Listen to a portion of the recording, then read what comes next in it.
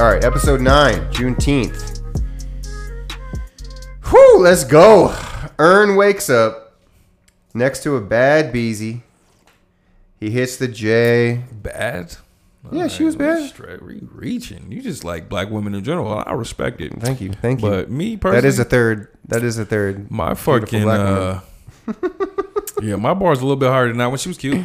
She's all right. Do we want to talk about how that ass cheek was intergender? No, just like the mixed gender attraction and how it seems like. No, we don't got to talk about all that. Never mind. Mixed gender attraction. Not mixed. I'm saying attraction of different. Not gender. I'm sorry. Woo! Never mind, bro. Pride Month is out, man. Get it in. I didn't Pride drink Month that is much. Here, man. I didn't even drink that much. Hey. We got to get to it. Safe space. Let's get to it. Ern wakes up with another woman. He hits the J, gets a call, and he rushes out, as he's prone to do, rushing out of a situation. That shit was irritating. The whole way he handled that shit, it was over the top. It was over the top. Where he was like, she said, "Are you coming back tonight?"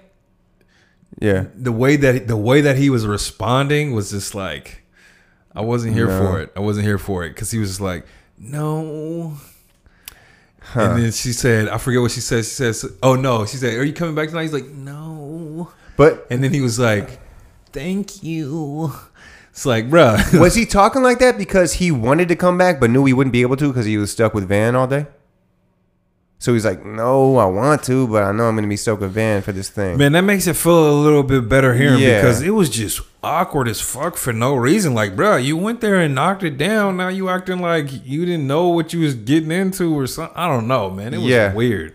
Maybe it's something within He's me a I weird gotta dude. process. The top main 3 male characters on the show are weird. I fuck with a certain type of weird. Of course. Other types. Oh, I love them to death. Yeah. I fuck with Darius. I don't fuck with Ern. I love Danny Glover, man. But this character, I don't fuck with that character. Oh, you called him Danny. Bro, it's Donald. Donald, yeah. You said Danny Glover earlier. I was like, why are you talking about Danny Glover? But yeah, Danny Glover likes on the dais?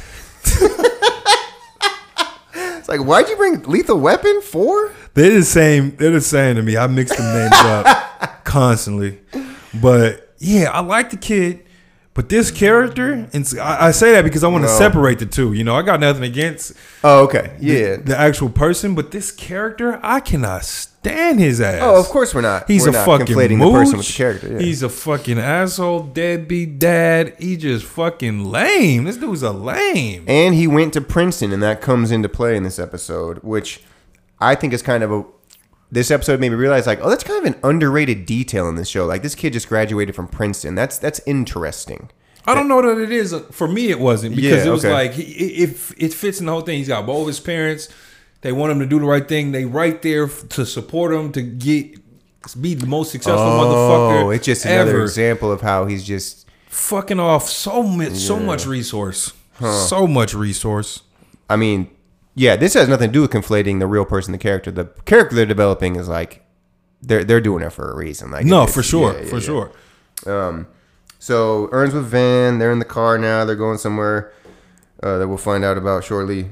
He's not really talking to her, so their relationship isn't really fucking nothing. I don't think it has so much to do with the relationship as what the fuck he was doing in that moment. He had to pick him up from the jump off. Oof, from another woman's house, bro. Smelling like weed. Yeah. And then, he's bugging. So Van says, Monique is really good for me. So we found out they're going to this person named Monique's house, and she's good for Van in some way. The Van thinks, anyways. They've arrived to the house. Incredibly nice.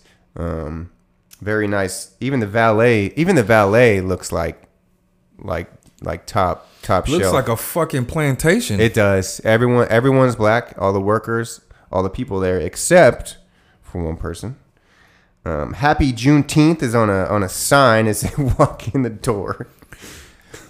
For those, some may be unfamiliar with what even fucking Juneteenth is. A lot of people I grew up in South Central, so I found out what Juneteenth was at an early age. I went to a private school from 4th to 8th grade, and they were pretty good about educating us about our history beyond what you read in a lot of American books or whatever. Right. But Juneteenth is June 19th. The date is actually a little bit disputed. what the actual date is. And so when it first started, it was for a whole week, the celebration. But what it's basically celebrating is the soldiers going into Galveston, Texas, and reading to one of the final plantations that they had been freed, which was, I believe, years prior to this. The Emancipation Proclamation was years prior to this, but they actually had to have soldiers go into plantations and be like, all right, bro, y'all got to knock this shit the fuck off. And so people were still being enslaved after that. And so that's what the Juneteenth is the actual emancipation of slaves. And then, you start getting into it. There still were pockets. Yeah. That were doing it, America. But it's that federal use of soldiers that was like so significant.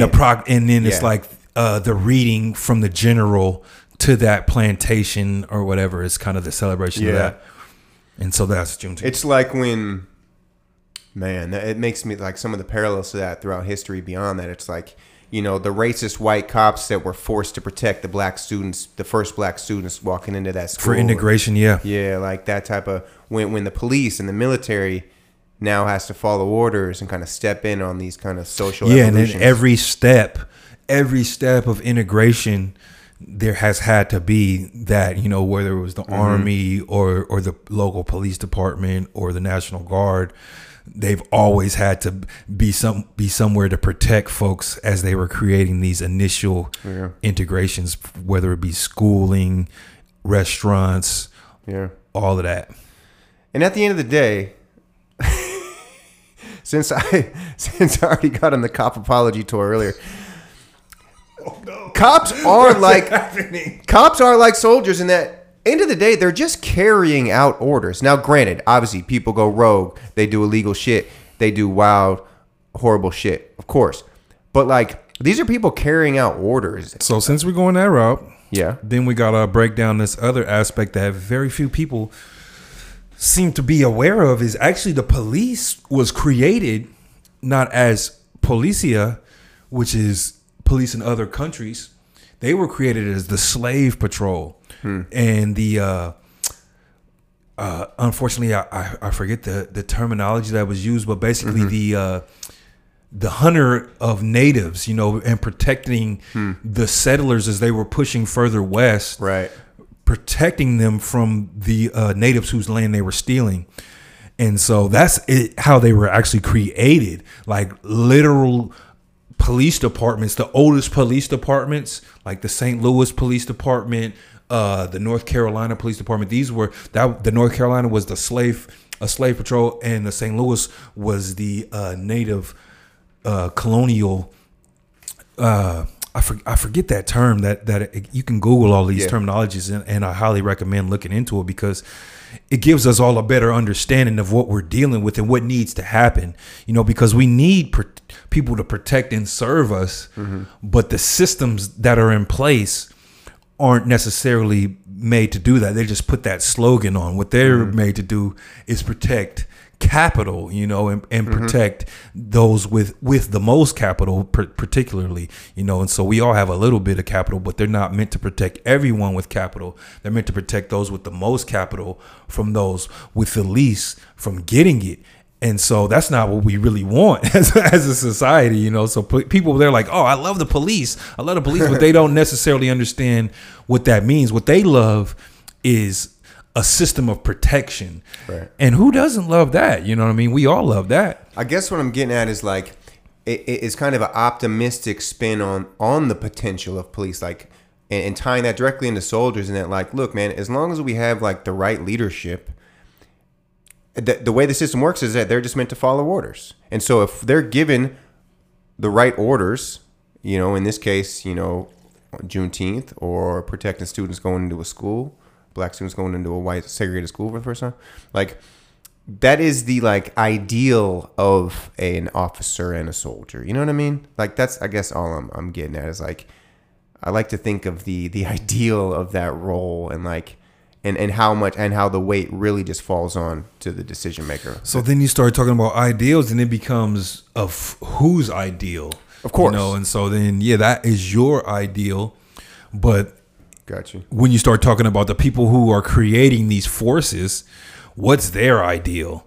And that's where we get into the discrepancy. Of course. And so then it's like, who's in charge of them? The politicians. Who puts the politicians in charge? And that's where the focus needs to lie. Who's putting these politicians in charge? It just all comes back to the money. Yeah. Kind of. In a sense. But what I was actually thinking was power to the people. Okay. And so it comes down to the people. And so and then you get into why are people putting these type of people in charge? But if you just look at this, the winner is always the one who spends the most. Like, pretty much down the board. That's a great point. No, that's a great point. Even in a free democracy, that's still what happens. That's a great point. But these 2 points align. Yeah. And so, what I was saying was, who's putting these people in charge is the people. Why are these people putting them in charge? And then it comes to that point that you're making is because people are putting in these millions of dollars to convince that large populace to do and to think a certain way, not just to do a certain thing, but to think a certain way, man. Because have I not seen so many of these people regurgitate these ideals that have been paid to be placed into their head, man? It's intense. Yeah. Makes me think of Citizens United and how important of a thing that is that frankly doesn't get talked about much these days. Because you get into this bumping your head against a wall. What are you going to do? You could keep saying that we need to take the money out of politics, but how do you do it? But then even if it is out in the open, we let's say we get rid of that and make shit clean across the board in terms of donations and all that, caps, like it's still going to be under the table money that's fucking funding things. Like you can't really stop that. I don't know. It comes to an ideal. They know the people who are winning. They know how to do it, and they've been doing it. Right. And it comes down to schooling, getting in charge of the schooling, and they've been in charge of the schooling. And so what really needs to happen is people got to fight to try to get back in charge of schools. And look at where we've come to a head with the book banning and shit. Like shit is so out in the open. Like it's in some ways like it's never been in our lives right now. Yeah. In terms of the repression of I wonder if that's just the age thing though. Just because we're older now, it's out in the open that we see it. Because when you're younger, you just don't fucking see it. No, it does feel like Juneteenth, in terms of the public narrative and education, really kind of became more broad during George Floyd and during those protests. And, agreed. And also it's the Tulsa bombings, right? Is it Tulsa? I'm sorry, I should know that. Yeah. Those two historical moments in particular really, I think, received this kind of educational and cultural boost during George Floyd. Oh, there was something that happened in Tulsa recently. You're talking about? I'm talking about in the 1920 with Black Wall Street and all that. Yeah. Okay. I mean, they had the show The Watchmen that was also on HBO. That I never caught that, but me neither, man. I don't know why that show's probably. I've been meaning to. Yeah. So, happy Juneteenth. They're celebrating Juneteenth at this big-ass plantation house, basically. This episode going to drop on Juneteenth. Oh, maybe not. Oh, well, it could. It's possible. At my rate of editing.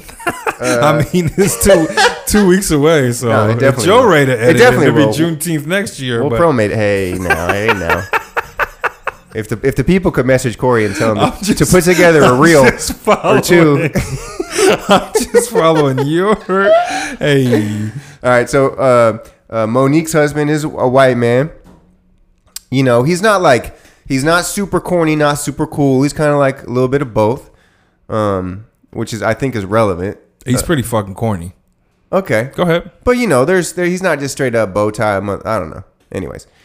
It's more. It's away from the corny to fucking mad, awkward and manipulative. Awkward. And underlying. I didn't catch manipulative. All right. I call awkward as fuck because it's and I know motherfuckers like this. I know motherfuckers like I know motherfuckers like this because they mean so well. They just mean well. That's what makes it awkward because they don't got no negativity at all. Right. But it's just this big ass fucking blind spot. And there's this really cool at the very end of the episode how the way that Ern kind of phrases his response to it is really he well touches done. it. He breaks it down.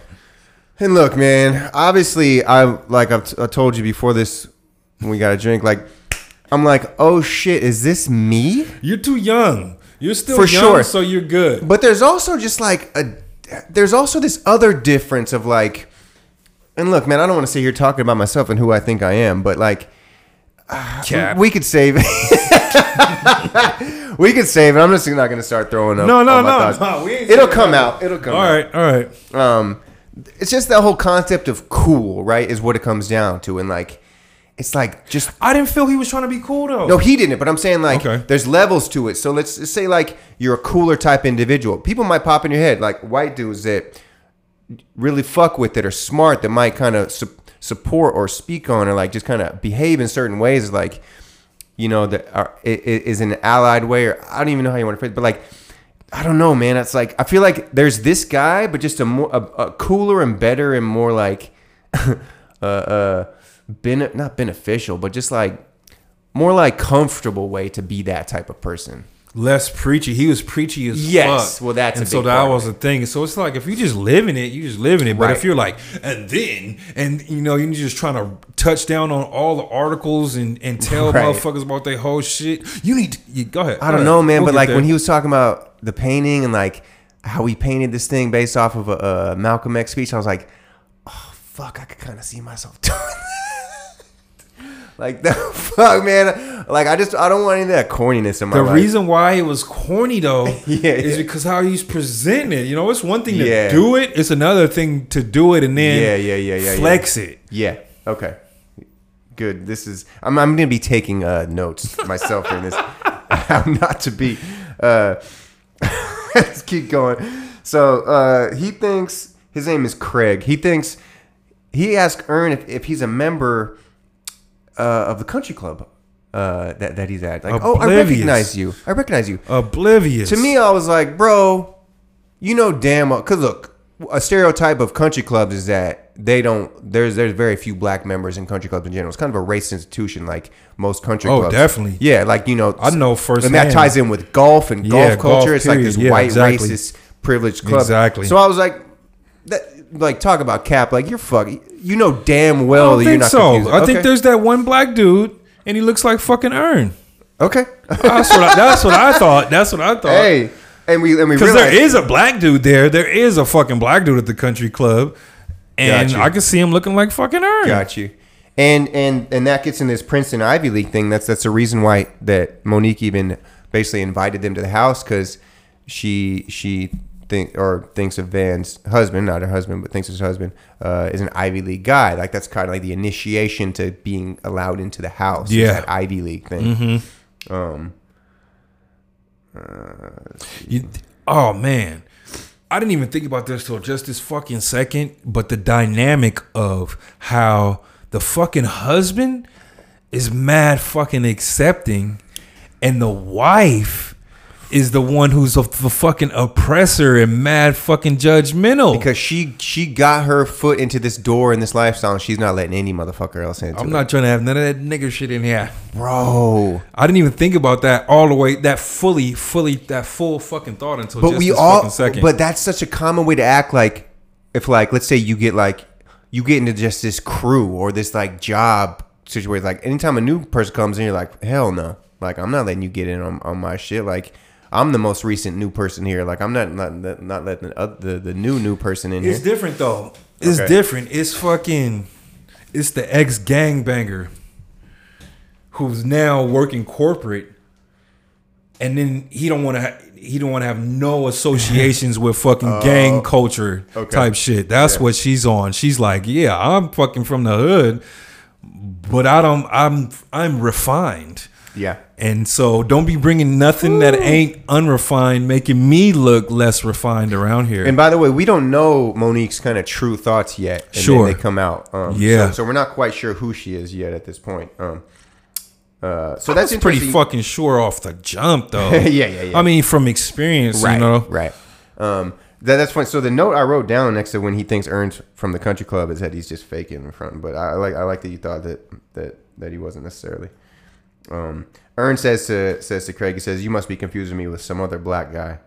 And Craig says, "You don't think I'm capable of telling African Americans apart?" And that's what drives home that other point of he's not just making up a fucking dude. He's like, no, I saw someone and it was fucking you. So he really thinks that he fucking saw him. Yeah. And that's the key. That's the other component. It's like, right. So he's not just making up some fucking black dude and making some up. He's like, no, I seen you somewhere. I think I saw you at the fucking country club. Bro, that's the most like contentious back and forth though. Like calm, like you must be confused with me. Some other black guy. Oh, you don't think I'm capable of telling African Americans apart? Like I felt that. I'm like, whoo. There's like undertones of like. What motherfucker? Like, you know, on both sides. Because fucking Ern is being mad fucking prejudiced. Yeah. And then this guy's like, nah, bro, I didn't done the education. I didn't fucking so you need to know that I'm not one of those guys. It was like the one moment of sympathy I have for Craig. It was like, yeah. You know what I'm saying? Yeah. Because he was in the right there and Ern was fucking, he was being prejudiced. Yeah, that's a that's a heavy quick back and forth right there. Craig does a handshake with her. That shit was wild. Do you remember that? No. Should we pull it up on the video right now? Do it. All right. Now, first of all, you tell me if, man, we're stepping up the production value. We got The Office. I got a fucking face again. All right, you go do that. I'll set this up. Look at the handshake.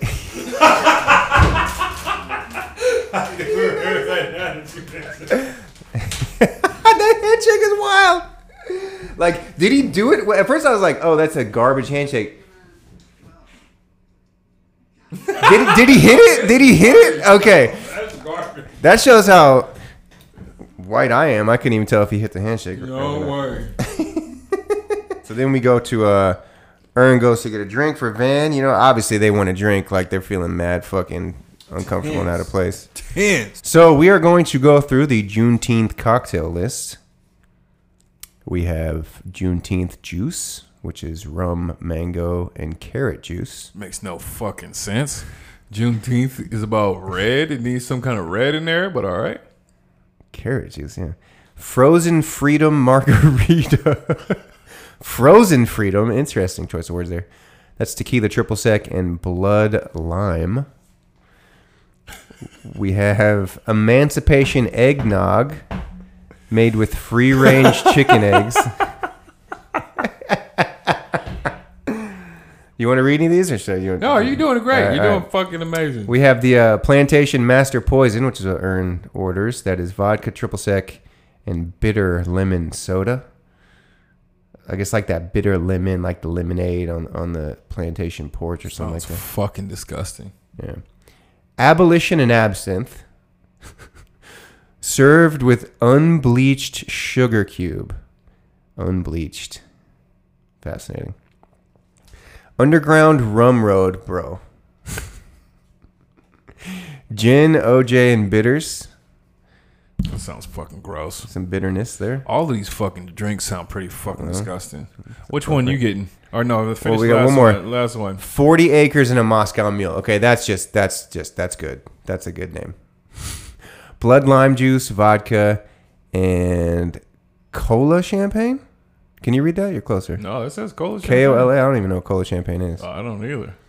What am I ordering? What are you getting? I'm dying to try that carrot juice. I'm going Juneteenth juice. You're a fucking weirdo. I mean, the Frozen Freedom margarita. 40 acres and a mule. That's pretty funny. All right. Ern orders the Plantation Master Poison. Monique is back with Van talking. She mentions Princeton, like I said. She wants her servers to smile. That whole... She's a fucking oppressor, bro. Yeah.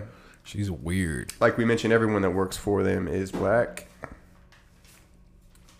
Monique...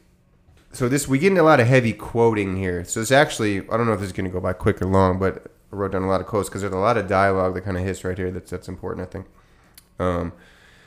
Monique says, "You remind me of me." She says this to Van. "I'm going to make sure you get everything you want." So she's coming at that angle. Just, I'm your savior, basically. And look, man, that dynamic can transcend race for sure. Like, a lot of times you might meet that rich person that says they're going to help you out. It's like, you're like, oh my God, this is incredible. And you do kind of like, bend the knee, however you want to put it. You're like, okay, I'm going to do what this person wants. Like, they're going to help change my life. Uh-huh. It's the fast track to wealth, basically, that fast track in capitalism that is like, let's be honest, it's a much easier path than working your way to the top. That's for sure. Is it though? Well, you're going to get... In the grand scheme? There's always going to be some downsides to anybody that's trying to help you, quote unquote, in that situation. Is going to want something from you. It often ends up not being the easier route in the long run. Fair enough. That's a smart way to look at it. You're right. There's too much to go on that. Fancy Ivy League husband. So yeah, again, just Monique said on this Ivy League thing. And I know I've said it a couple times, but I'm telling you, man, that Ivy League is just a pass into so many doors in this country. Like that's literally all people look for. That's what it was created for, really. You know what I mean? Right. People were graduating from these schools at like fucking 13, fucking 12 right. and shit. It was just a fucking thing to say you're in the thing. And now it's like it's actually got accreditations and actual schooling and things. And people who graduate from these schools often do have a certain level of acumen in certain fields and so forth. But the original nature of these things was really just to set certain people in a it was the version of American caste system, right. Like they have in India and whatnot, to be like, oh, you deserve X, Y, and Z. But a lot of us, and I'm going to put myself in this group. Like, it's like part of our motive to get into a good school. Like, I went to a UC school, and we're kind of always taught, like, those are the elite schools in California. They're better than the state schools, right? You get into a UC, it's like the Ivy League of the West Coast. The UC is like, they straight up told us this in class. Like, UC is what produces, like, your owners of companies, and state schools produce, like, your managers. Mm-hmm. Like, and that was... it's just a flaw in our ego, whatever. That was part of the appeal for me. Like, okay, I want to be separated. I want to be elite. I want to be, this, that. What actually makes me feel better is I've never, if rarely, ever used it in that way in my real life after that. I've always just internalized it because I look at the people, like, a lot of people who do go to Ivy Leagues are successful, like, they're embarrassed to talk about it. Like, don't use that as a thing. Don't put that on your Twitter bio. Whatever. Like, Don't make your identity like the school you went to. If you went to a kind of a nice school, like that's clownish. Like, your actions got to speak for themselves. You can't just rely on the school that you went to. So I kind of made the decision right after I graduated, and I mean, I'm glad I did. I don't know if but it does feel like if you rely on these like schools you went to, like in circles or interviews or whatever, like, I'm different. I'm elite. I went here. Like, that shit works. It's fascinating. That's how the system's set up. No, I had. Well, here's the thing too. Like the classes I chose at UCSB, I always looked to see who has taught at an Ivy League or who has their doctorate from an Ivy League, and I would kind of pick and choose based off of that. And it was kind of beneficial. Like, I'd meet people that like me, that like. Then again, I say it was beneficial. I haven't really capitalized off any of that, but.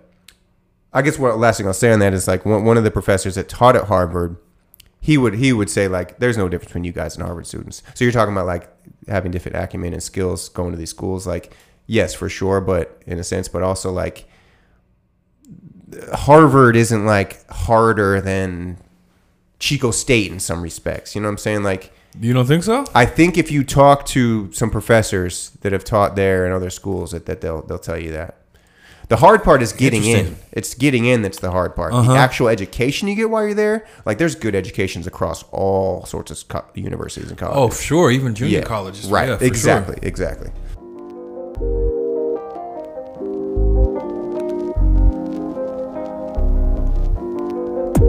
Thanks for listening to the TBA podcast presented by the All Sweet Collection Podcast Network. Go to Instagram at All Sweet Collection. That's AHLSWEDE Collection to see everything that Corey and myself do with the pod. TBA comes out on Sundays. On Tuesdays, we have The Great 28, which is a list of the greatest rap albums ever. Wednesdays, we do sports. Thursdays is the Self-Pour podcast, where we highlight local successful entrepreneurs. Friday is Living Directors, where we get into movies and TV. So go to at All Sweet Collection on Instagram.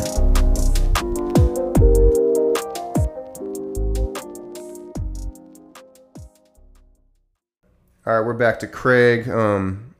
He has pics with like a black fraternity. He's like a black fraternity brothers. Did you notice that? I forgot, but yeah, that was pretty funny.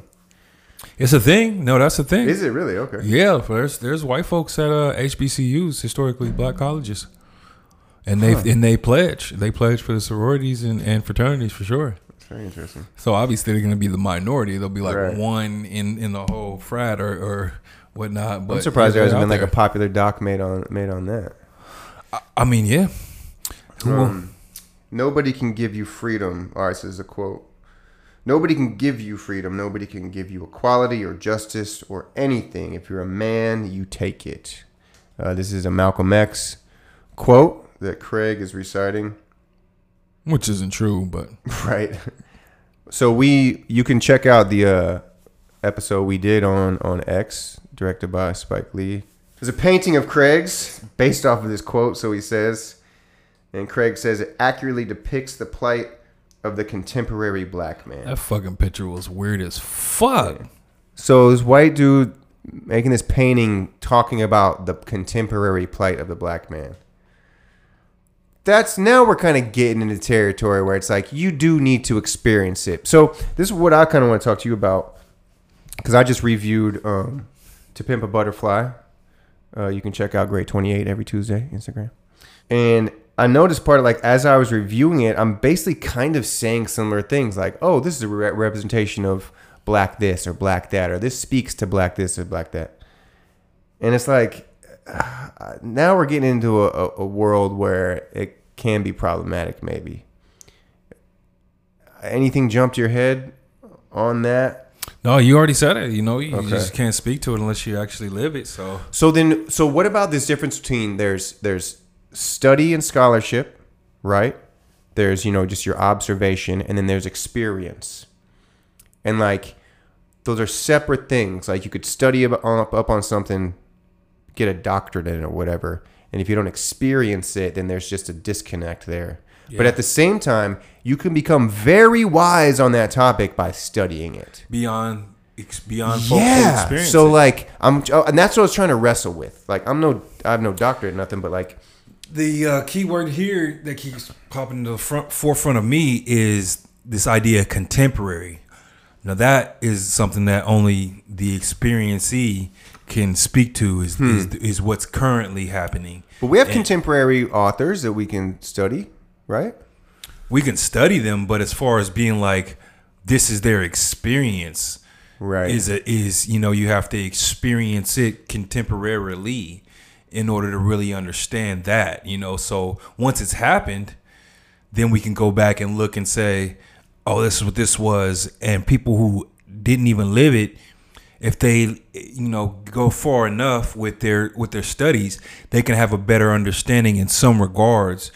And that's paramount in some regards than folks who actually experienced it. But then, experiencing something gives you an understanding that you can't gain any other way, and so it's dynamic like that. But I guess, when we're studying something, we're studying someone else's experience. Yes. So then, in that sense, like, no, you haven't experienced, but you're kind of relaying the message from the person who has. Sure. So, yeah, I don't know, man. It's such a fascinating. It just really gets my mind racing. The key component, though, is like it's just this thing about doing shit. And so, like, you could read all the books in the world about music composition, but until you start hitting them fucking keys, it's not the same. And then, so it's like, once you start, the person that can actually read the music theory and then get the experience of playing, that's the one that's going to have the most vast and in depth in their understanding. And so that's what it comes down to. Like, yeah, a person who can experience it but can study it versus a person who can experience it and study it. That person who can experience and study is going to usually have an advantage in some regards. I guess what it comes down to is just say, like, if a white person wants to talk about the experiences of Black America, you essentially just have to cite your sources. Like, I read this from Ta-Nehisi Coates. Yeah. Like, and I guess that's just the necessary kind of missing thing. You can't just say, like, this is the, the plight of the black man in modern America as a white person. You have to specific lines. Cite your sources, yeah. Which that's perfect. Yeah. Very nuanced but important thing, honestly, and that is kind of a. I mean, frankly, this is kind of like the position I'm in. I feel that I'm in a sense, right? If like speaking about all these issues is like, I don't know. Am I just asking questions? No, I also have opinions and points too.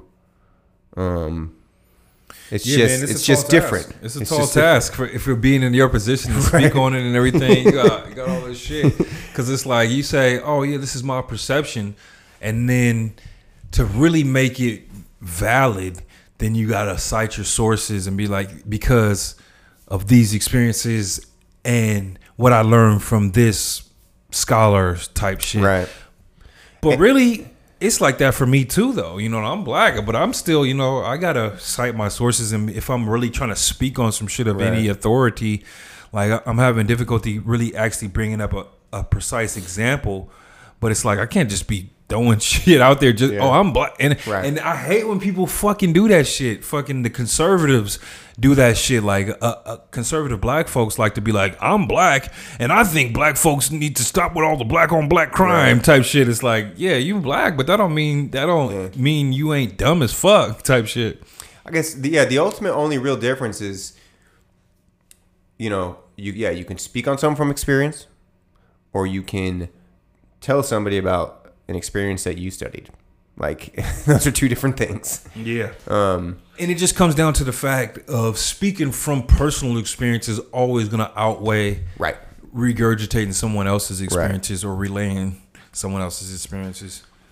Yeah, I mean, I just to close on this, you know, when I was doing To Pimp a Butterfly, you know, kind of the things that came to me were like, you know, Maya Angelou in The Caged Bird, or Langston Hughes in A Dream Deferred, or Tupac in A Rose That Grew From Concrete. And I was basically saying, like, I feel like these things all kind of tie into what Kendrick is doing on To Pimp a Butterfly. And then, but the problem is, like, if I close that with like, this is the modern kind of black experience, like, there's just got to be specific with the points I'm giving, I guess, on that.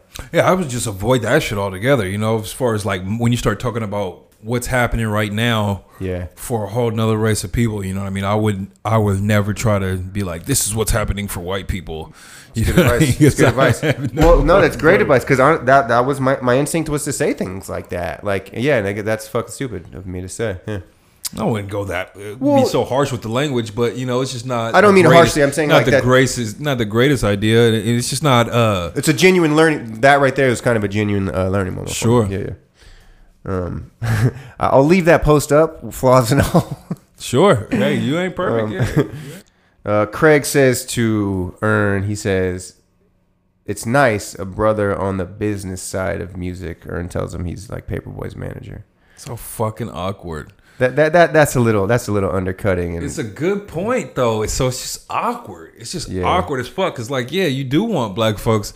It's that thing that I was talking about where I know these cats. I know cats just like fucking that. What do you think about white people saying brother? Brother? Yeah. Or with the name. What do they say brother? Is my brother. It's even worse sometimes when they put the A on it. Really, because it'd be like a hard A. It's like the hard ER. They got the hard A. Like, brother. Like, damn, right? But you said it depends who it is, down. Though. You need to calm down. You said it depends who it is, though? It definitely depends on who it is. Yeah. It's all rapport. Right. If I don't got no rapport with you, and then your presentation is a certain way, right? Yeah, I'm not trying to hear that shit. Craig continues to talk about kind of that allied talk, right? Like, you know, black artists are used as products for white American consumption and appropriation. A lot of truth to that. I mean, that's what a lot of what hip hop is when we get to the macro side of it. Yeah, he's right. He's not wrong. Is this Hennessy? Ern says. 2 hours ago, I asked you if you wanted to go get some Hennessy at the bar. He says, where are your ancestors from? Kind of a loaded question in a way. Would you agree? Is that a loaded question? It's that blind spot again. It's that ally blind spot shit. That's like ally blind spots. That's the name of this pod. It's like fucking What color underwear are you fucking wearing? That ain't none of your fucking business, my nigga. What the fuck are you talking about? Hey, I like to ask. I mean, my self-port podcast. The whole first section is that question. You know, like where are your ancestors what from? color underwear you wearing? No, where are your ancestors from? God damn. That's the next personal and the poor. But I mean, right. you know, that's a question I personally like. I like kind of starting like. Let's go back, you know, like kind of to the beginning of the story. What writes your narrative? It's a beautiful question. Yeah. If you disregard the context, right? And so it's like me being German, you being Italian. We're like, oh, where are your ancestors from? Right. Great question. When you see a black person in America and you ask them where their ancestors from, it's such a fucking oblivious fucking question. Right. It becomes damn near violent. It's like, bruh, I know. Where the fuck you been? Where the fuck you? And then, you know, it gets compounded with this whole allyship shit. This is why the ally shit be so fucking sour, because it's like you could tell me who played fucking trumpet on this old fucking jazz song or some shit like that, and you could tell me all of this different shit, all the you could tell me the tribes that come from Kenya or whatever, you know, all this different, just so pinpoint information and intelligence, but your dumb ass is not understanding that I'm a fucking black person in America, which means I'm likely a victim of racist poverty, racist-based poverty. You know what I mean? I'm poor because I come from a lineage of people who were subjugated by the government, you know what I mean? Legally subjugated type shit. And you're asking that person where they come from. Yeah. So it's like, you know where all these tribes and shit come from, but you don't know that most black people in America don't have access to that information because of X, Y, and Z, and because of, you know, the facts of racism and slavery. Well, I would argue that he does know, and that gets in this kind of sinister undertone of this kind of person, this Craig. Like, maybe they're actually the most fucked up kind of person. I don't think that's the case. I don't know. I'm just. That's a possibility. Taking a left turn. Everything's a possibility. Because if you're going to ask questions like that, like, you damn well know. Like, you have this now, like, exactly what you just said. I don't think so, though. Okay. It's this weird dichotomy. It's this weird juxtaposition of understandings and shit. And it comes back to this ally oblivion type shit. So it's like I said, I know these type of people. And I don't see them as sinister. You know, I don't think it's a sinister type thing. But they do these things that are so fucking nailing the chalkboard. Yeah. Because there's a blind spot. It's just a blind spot. And it's like he knows this, and that. But he just didn't think about that whole aspect of like slavery creates. And when you say that, it's making it harder to prove my point now that that you say that, because it's like, how do you not fucking know that shit? I don't fucking know. Well, but these people don't be knowing that shit. Yeah, I wish I could remember when I first heard this, but like that link between like not knowing your lineage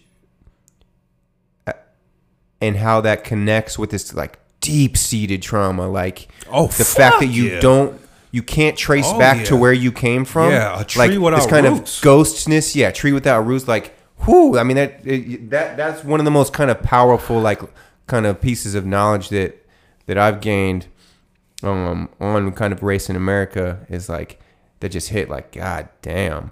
And I mean, that's that knowledge that you should have and know to prevent you from asking a question like that. But man, you start talking about that. That's why the ghettos are the way that they are. You know, like, it's really kind of simple to understand how things are the way they are and to fix them if you really get into it and you got an open mind and look into the actual facts.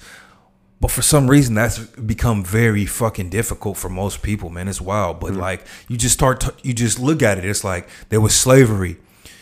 People were stolen from a country, then they were brought here, they were killed for following their language, and then when slavery was finally emancipated, they created other laws to put people in jail and use those people as slave labor. And it's like, then you start talking about how ghettos were created and why they still exist. You know, and it's like, for me, that's basic. It's really basic and simple to see the whole picture, to be like slavery, black laws, Jim Crow, migration, the Great Migration to the major cities where there were manufacturing ports and all that. That's where all the emancipated slaves went, and then they shipped those jobs, all that manufacturing jobs, over to other countries and created all these different laws to where now there's more black people in prison than were ever enslaved, and people who are in prison can be used for slave. And for me, that's a straight line. Right. Easy to see how we are where we are and why people who are in the ghettos do certain behavior, not because they're black, but because of certain laws and in history. I mean, you are an educated person though too. I mean, it's in order for that to be a straight line, it involves a good amount of education at the same time. Self-education. Yeah, exactly. Right. It's funny though, because I'm poorly educated by scholastic standards. Right. I dropped out of high school.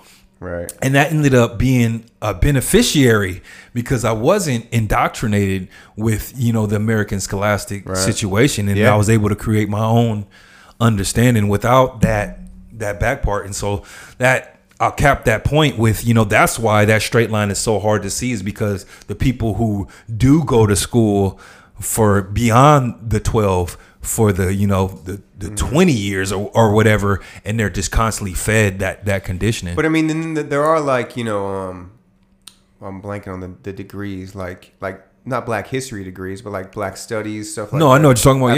Yeah, studies. definitely. So like there are avenues, which by the way, Florida's like getting rid of. Yeah. And all of them, even way before that, just simple math books and shit like that. It's crazy. It's crazy. Florida and all the conservatives are basically being like, no, we want to keep how things have been going in America. We liked how shit was. Make America great again. Like it's all the same. It's like keep the shit old how it was. I mean, you'll see interviews with some. It's anecdotal, but like you'll see interviews with some older white folk conservatives like, yeah, I want things to go back to how things were before civil rights. There's a scary percentage of the population, probably as many black folks as there are in the country. There's as many of those folks. There's like 14% of the country is black. Ooh, at least 14% of the country is on that shit. Wow, very good point. And so, I mean, that kind of alludes to the importance of allies too, though. Yeah, like that middle section of the allies. It ain't gonna get done without allies, and so that's why all that old black capitalism shit. That's just ridiculous, because we need white folks to get online. We are 14%. Imagine trying to overcome 100% with 14% in any mathematical equation of any sort. Like that's what this episode is about. They're going to this house because they need exactly. allies. Yeah, that's exactly what this whole thing is about. And then to go another step on that shit though. It's like how you go about it though, right? And so you got, how do you stay true to yourself? How you do you got old girl? What's her name? The Van. You Monique. got Van. Not yet. So there's Monique, but Van, and she's the one that's like, I'm gonna compromise my shit for this. And then you got Monique, who's like, I'm gonna fucking embody this shit and get every fucking gram. And that silence in the car ride is because they are both compromising the fuck out of their internal like ethical system and morality. They're like, they I don't know that Ern was compromising himself though. He's doing what she says. Yeah, he's just playing the game for her. Yeah. It was like, this ain't even real for me. And this goes right into the next scene that we'll get to. They sit down, they kind of argue, like this is what they're kind of arguing about, like what the fuck are we doing here? Why are we doing this? And Van says, do you think I'm happy here right now, having to prostitute myself for an opportunity? Prostitute her whole spirit. And Ern says, maybe. And that maybe, bro, is so powerful because it's not even an insult. It kind of is, but it's like, yeah. To me, it's like maybe, and like, I'm not even mad at you for the maybe. Like, this is just one. How it is. Yeah. This is the option. Whew, that's a powerful ass maybe. But no, because it's talking about being happy here. And so it touches on freaking Van's character, which I fucking cannot stand Van. Oh my God. Like, I've grown up with homies who've had women like this, and I've always just been like, I will never have a woman like that. I'm gonna be free and enjoy my life. I don't understand why people be with someone who's just so down on you and never pleased with you. And then I ended up in a relationship like that. But we talked about this with man. We have, and she reminds me exactly of my ex. I got an ex that's similar to that, and I do not love her. I mean, no, I love you. I love you as a friend, but as far as like being infatuated, wanting to be in any type of relationship, never again. Well, dude, so I saw this reel today, and I sent it to her actually. And this is problematic. I forget what he says. The moral of the story was like, if you just flip that switch and start to do what that Van type of woman wants you to do, now suddenly she becomes this like gift in your life, and it's like a little bit was like, it's kind of brainwashy a little bit. It's because it's about who it is. So you could have a woman that is like that. That's just like the reason why you don't want to hear what she's telling you is because it's what you need to hear type shit. That is a type of woman. That's not Van. That's not Van. She be on bullshit. Van be on bullshit sometimes, like several times. It's like, it's not about just bettering yourself. Sometimes she be on that, like, the thing I hate with folks is when they process their trauma and pain, frustration, whatever, whatnot, through you, through chastising you.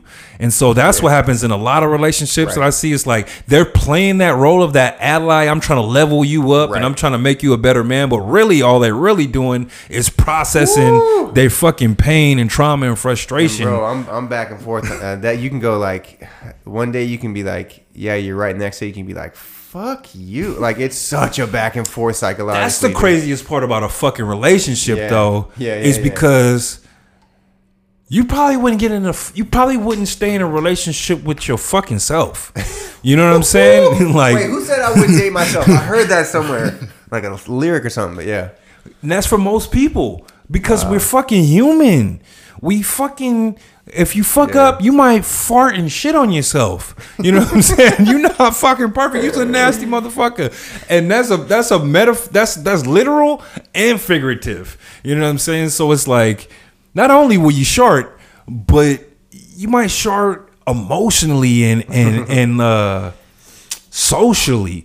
You know what I'm saying? So in a way of like, if I'm your partner, you gonna shart on me emotionally type shit. And it's like, for a relationship to really last long distance, not long distance over time. I mean, not over space, but over time, you got to be willing to deal with everything. I know that hurts to hear in your spirit, but that's that's what it is. And that's why marriage rates is 80% failure, because most people just ain't signed up for that, one, and they ain't built for that, two. Yeah. And so, God damn. I'm losing hope right now. It is what it is, man. we losing hope as a society, man. No, I'm hopeful. I'm actually the most optimistic man. Yeah, buddy. Hey, tell that to them kids is shooting up the schools every other week. Motherfuckers is losing hope. Check out my Facebook post on guns. It ain't about guns, man. All right, wait. Let's. I don't mean to cut you off. We're at 207. I'm not even on page 4 yet. All right. Is Vin Diesel black? I don't know. That's not relevant. All right, let's go. Notes got random as fuck. Yeah, I'm looking at the time here. I don't want to. This could go 5 hours. Black. All right, let's skip to. Let's go. Okay, they're talking to a reverend. Oh yeah, and he's from a mega church, which apparently he's repeated several times. He's going to teach them about money management, which is hilarious. Mm-hmm. That's like the main thing he's teaching them about, because Lord knows those mega church pastors. They know about that money management. Money. And also how to treat women. That's also ironic. He doesn't even introduce his wife, who's silent the whole time. Ern's talking to 3 different women, and they're asking what he's doing, and he says he does nothing. He says Van is the provider. You said that shit hella weird. He's talking to 3 different women. He's talking to 3 women. Because you get defensive in that shit. When you start saying 3 different women, it sounds like you sound like you was talking to like Like on all some at once. fucking romantic type shit. No, but he's talking to just 3 a women. He's talking to a group of women. Yeah, group of women. And he says he does nothing. And this is, look, we know this is kind of Van's, like, Ern's plight to this thing is like, what is he doing, you know? But when that question comes up in public, man, that's one of the worst moments, man. You just feel like, I'm not really doing much. Like, how am I supposed to answer that question? You know what I'm saying? I don't think that was where he was at mentally, though. Well, he's transcended. I think he was in the game. Yeah, he was in the game. He was like, right now, I'm about to be Van's dream man. But also, like, to me, it's that, like, doing the counter of what's expected of you. Everybody in society is, like, expects you to be like, oh, I do this and this, and, like, I'm going to give you my quick, like, bright resume. And it's like, it feels good to be like, I don't do shit. Because, like, the reaction... I didn't see it that way. Okay. Well, go ahead. That's how I felt before, go ahead. honestly. But, because I like doing the opposite of kind of what people expect from you, especially in those moments of, like...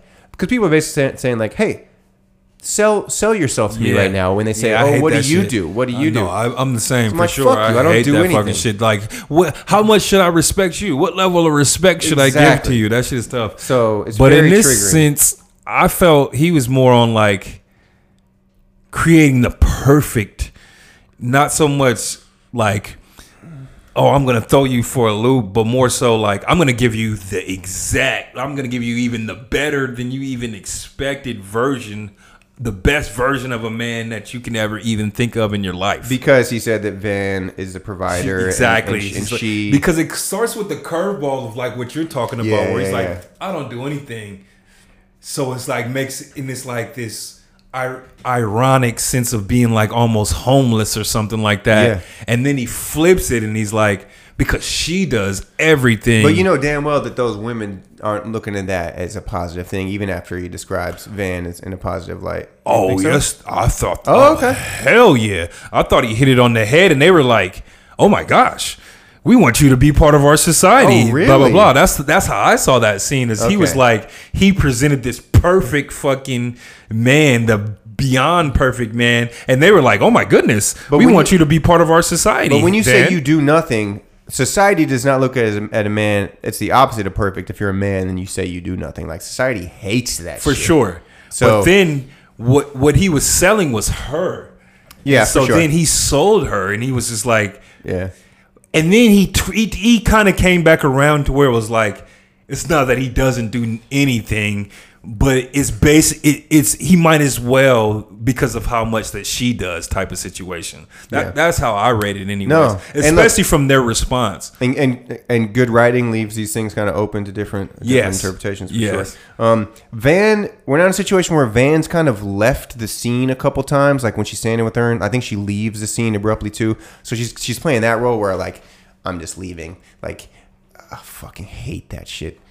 So what I got there, when she goes to the bathroom and starts crying, says, "What am I doing?" Blah, blah, exactly. Yeah. So what I got there is he played the perfect role of the man that she wants. She's like, and then she was just like, "Oh my fucking god!" And it just like short-circuited her ass out. She was like, "Damn!" And what it reminded me of is kind of like those. Like when I'd be at like a fucking festival or something, and I'd be on the hallucinogens.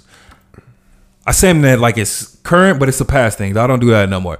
But so when I would be there, I would be on hallucinogens, and then like 1 minute I'd be on this fucking cloud, and I'd just be in this headspace of just gloriousness, and then all of a sudden it kind of snap into the left, and then you just see everything, the flaw of everything, the flaw in and of everything. I forgot why I fucking brought that up. Just her. I feel like that's what she did. So she was like, in one moment, she was in that perfect scenario of like, I got this perfect man. And then she kind of had that switch flip of just being like, damn. So what she does, so when she's in the bathroom, she calls Ern mean. The implication's like, you did that shit because on purpose. You knew that's what I really want. That's kind of what I was getting at when he's like, I don't do shit. Like, he's not trying to impress those women. He's trying to like kind of fuck up the wiring in the whole situation and the expectation of who's at this house, or like just the man you should be, like the successful. That part. So I think those are two different things. But that second part I think really hits on what I was seeing. Yeah. Was like he played that role hella perfect. Yeah. And then made her feel kind of shitty of like, that's a DA move. That's my move. I am the master of that shit. God, I relate to this show. Not sorry, I just made it about me in the middle of your point. All right, we got to move on. That's why I'm trying to be a little quicker. No, you're good. All right, so Craig is about to do a poetry reading. This is when, honestly, everything up to the poetry reading is pretty kind of on point and like realistic. The poetry reading is just like, okay, this is fucking over the top corny. No, I didn't see that. I didn't see it that way. I just saw it as like dude was kind of like teetering, and then he fucking jumped off the fucking cliff. I hope I never do a poetry reading like that. That shit made me want to stop doing fucking poetry. God damn. I mean, I guess my point is during that, like everything Craig's done up to this point, there's like at least some kernels of like, yeah, oh, that's cool. This there was just no kernels. No, yeah, he fucked up. He fucked up on that one. Which they kind of needed to do in the episode, I think. Monique, okay, we get out. This is a conversation with Monique and Van on the balcony where Monique kind of shows her true self. She says, "You don't know how crazy I think my husband is."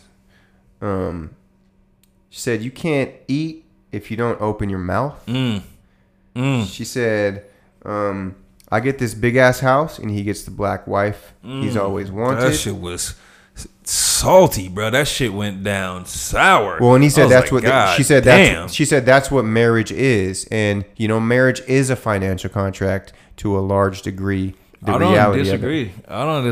The that's what marriage is part, with all the profundity there, like that kind of became the most profound thing that even transcended the race part of it. Like, damn, like that's what marriage. Like that's why I'm not married to this day.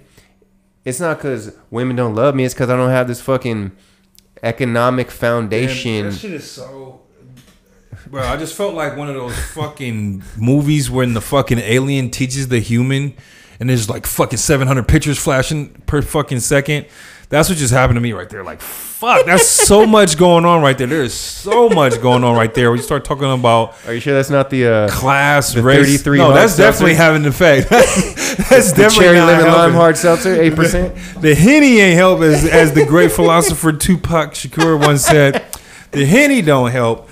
But the fact of the matter being, like, bruh, you start talking about the intersectionality of race and gender when it comes to marriage and how that affects the decision making as far as, like, you're trying to make it in America, you know what I mean? And one of the options of making it in America for women of all different races, class, creeds, and statures is marrying up. And so, yeah, that's what she's talking about there is just like... Right.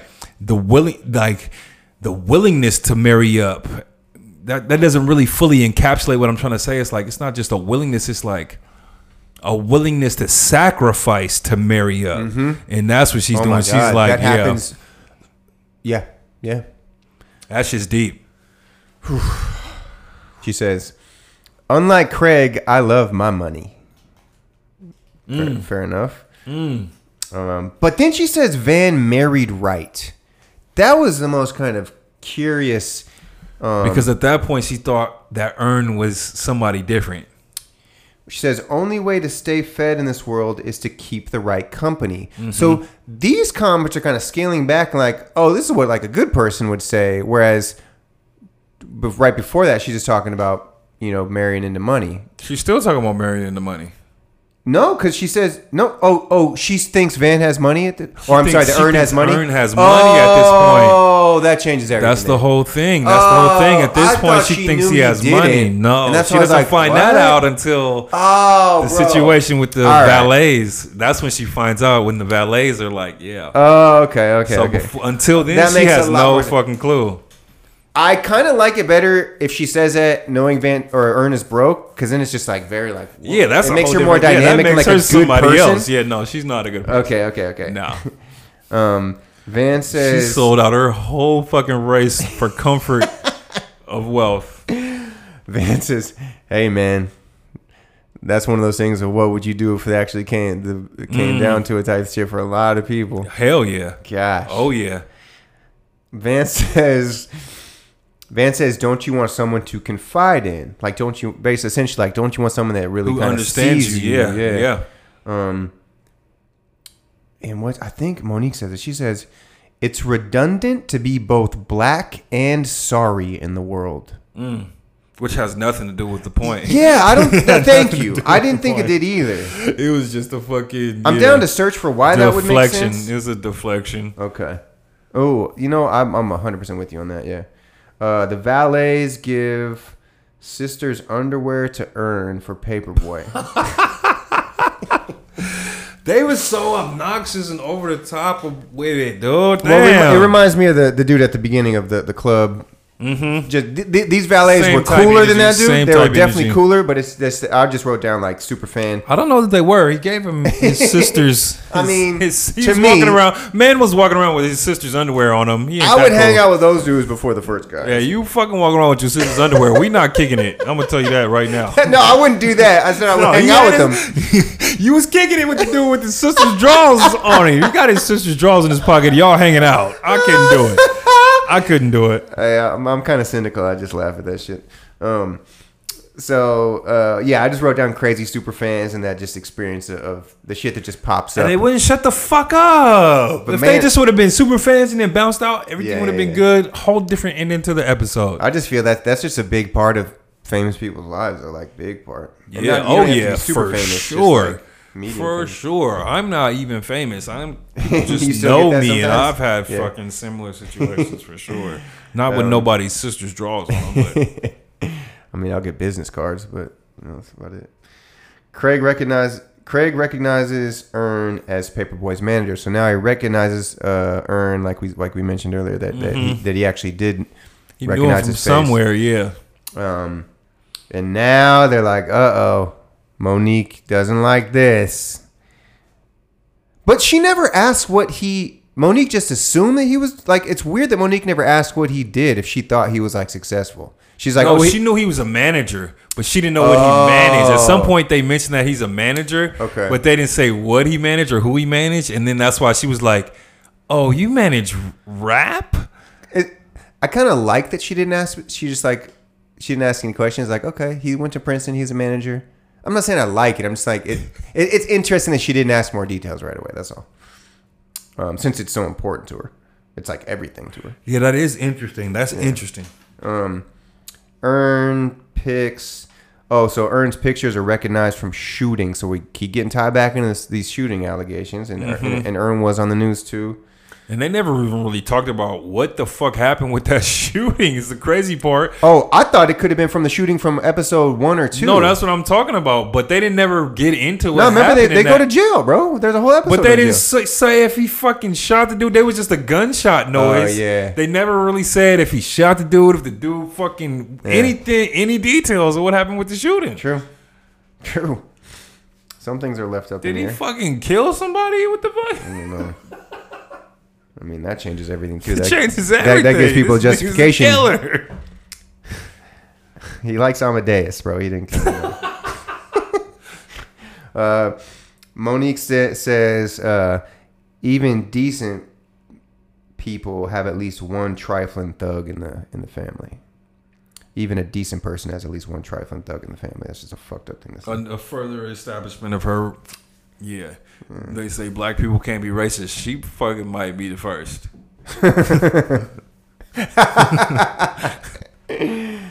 Earn finally breaks, just out loud says, this is dumb. You're so weird.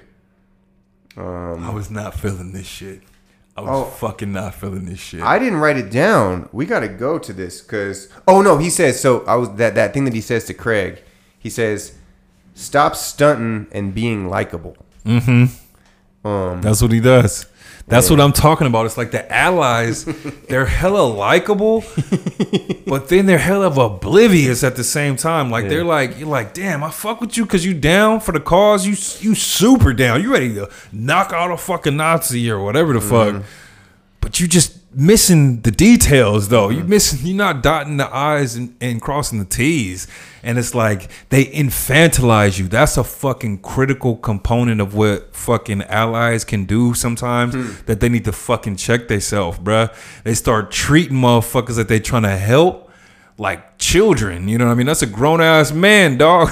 You know what I'm saying? And you treating him like he ain't got no agency and no ability because he's oppressed. There's a difference between being oppressed and being fucking unable and like ignorant or something like that. And so it becomes, that's the real reverse racism. You know what I mean? They try to say black people being prejudiced is reverse racism, but the real reverse racism is fucking liberals when they fucking be trying to help black folks. Wow. And then they fucking remove their agency, and it's like treat them like they incapable and unaware and unknowing of so many different factors and facets of their own lives and shit. And it's like, no, what you need to do, like, nah, nigga, I know what I need to do. I just need your help doing it. You know what I mean? I don't need you to tell me what I need to fucking do. I need you to help me do it. And so that's where it gets really frustrating with allyship sometimes, is they're like, they really want to help, but they have an issue with falling in line. You know what I mean? They want to be the chief. You know what I mean? They want to be the one that's in, they call that the white savior, the white knight or whatnot. Right. And it's like, they want to be the one that's like, no, I have all the answers and I'm going to save you. And it's like, nah, I don't need a savior. I just need assistance. So I got all. Yeah. No, I mean, sorry to cut you off. No, you good. So let's finish this episode with kind of tying this back into what we're doing, because it's probably or possibly the most kind of relevant episode. Oh yeah, to this dynamic. Yeah, and like, it's like, am I just trying to be like super Craig, like the coolest, most palatable version of Craig? Is like, if so, why? Like, and it's like, you know, obviously, like getting into these like natural things that we want to do, like all this shit is like essentially like, this is what I want to do most in life: create, you know, shows like this, talk with you about shit like this, and then like put it out to the public and shit. And like, what the fuck is my motive? Like, I feel like it always comes down to like a love for the art, right? Like it starts like, oh man, I loved Dr. Dre when I was 12. You know, I love Tupac, like, or I love fucking Barry Bonds when I was 7. It's like, is it just, it starts with that, and then you kind of get into an education and you like develop these things of like, it's but avoiding like that savior aspect of it. Like if you're hyper aware of that, like early on, you can like avoid that, or at least be conscious of like, that's not, you know, that's not any motive here, like to save anybody. But I guess, I don't know, man, this episode just got me fucked up.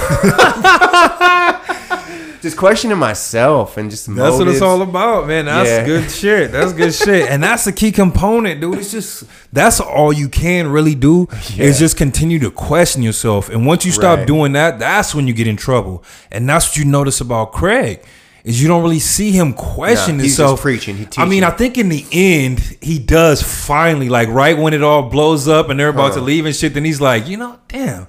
You know what? You're right. And that's when he's like, stop being so fucking likable and stuff.